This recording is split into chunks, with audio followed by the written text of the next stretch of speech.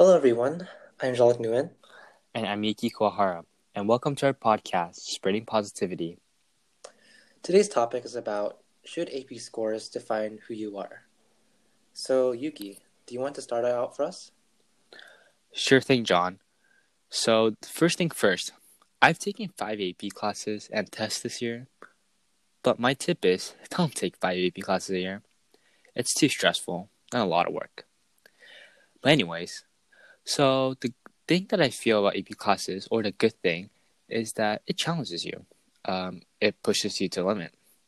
It also teaches you how to manage time well, given that you have to study, but also want to do your own things such as play games or go out with your friends. Obviously, time management is a thing you need in order to succeed in your AP classes and tests. It's a college level course, so it sure is going to be more difficult than your normal high school classes. Yeah, I definitely agree. I've only taken AP US History and AP Computer Science, but even with that limited amount of classes, I think I would still say it's very difficult. Like you said, time management is a key factor into doing well in AP classes and even like your normal classes. And besides that, having a positive mindset keeps you going. We mentioned that in a lot of our past episodes, so that's something to keep in mind. And at the end of the day, if you're too hard on yourself, then it's going to be really hard for you to succeed. Definitely, John, I agree with what you just said. And many people taking AP classes, especially multiple AP classes like me, usually have some mental issues or mental health issues, which I didn't have, but which they look down at themselves and call themselves a failure for a grade in the class they got or the scores on the exam that they got. Yeah, and I think that's a pretty good segue into our topic today. So, Yuki, you're someone that took a lot of AP tests and classes. So, what do you think about your scores? Thanks for asking, John. So I'm definitely proud of my scores and how I performed in them.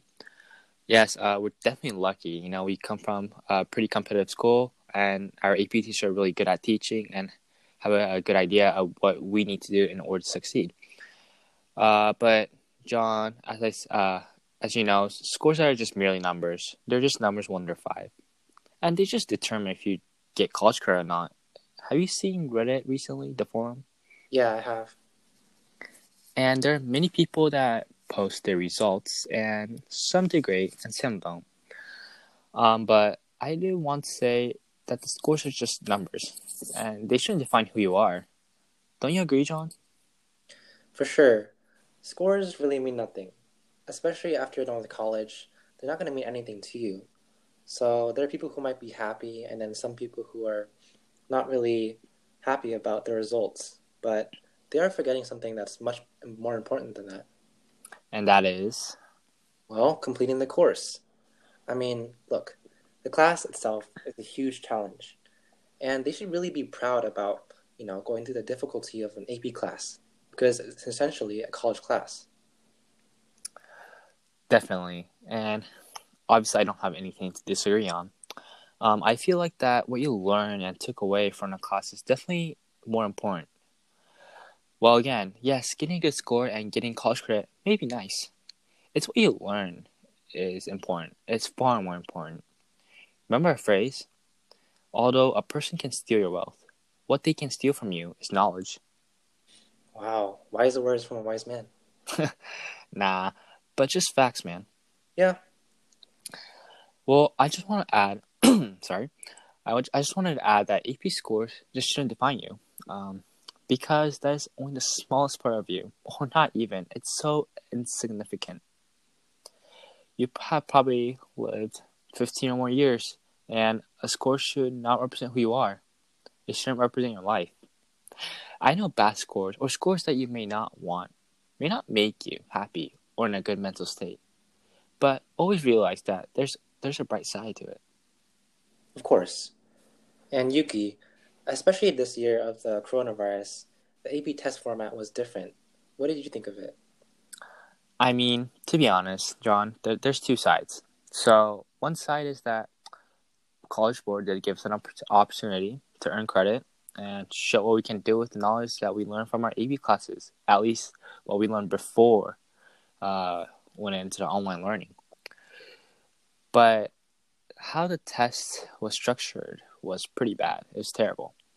There are many technological issues, such as students unable to submit their answers with pictures, but also how it's a bad way, it's a terrible way to show or look of how students perform. I heard some AP tests, I'm pretty sure AP Lang Lit, AP Language and Competition, and Literature and Competition only had one essay, and they just based your score entirely of that. Wow, that really is terrible. So to especially the 2020 AP exam test takers and AP students, and I won't say that everyone was a warrior. They did what they could, especially in these hard times.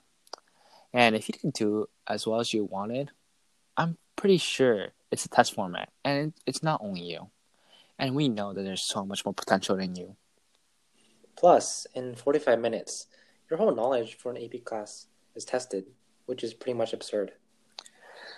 Oh, exactly.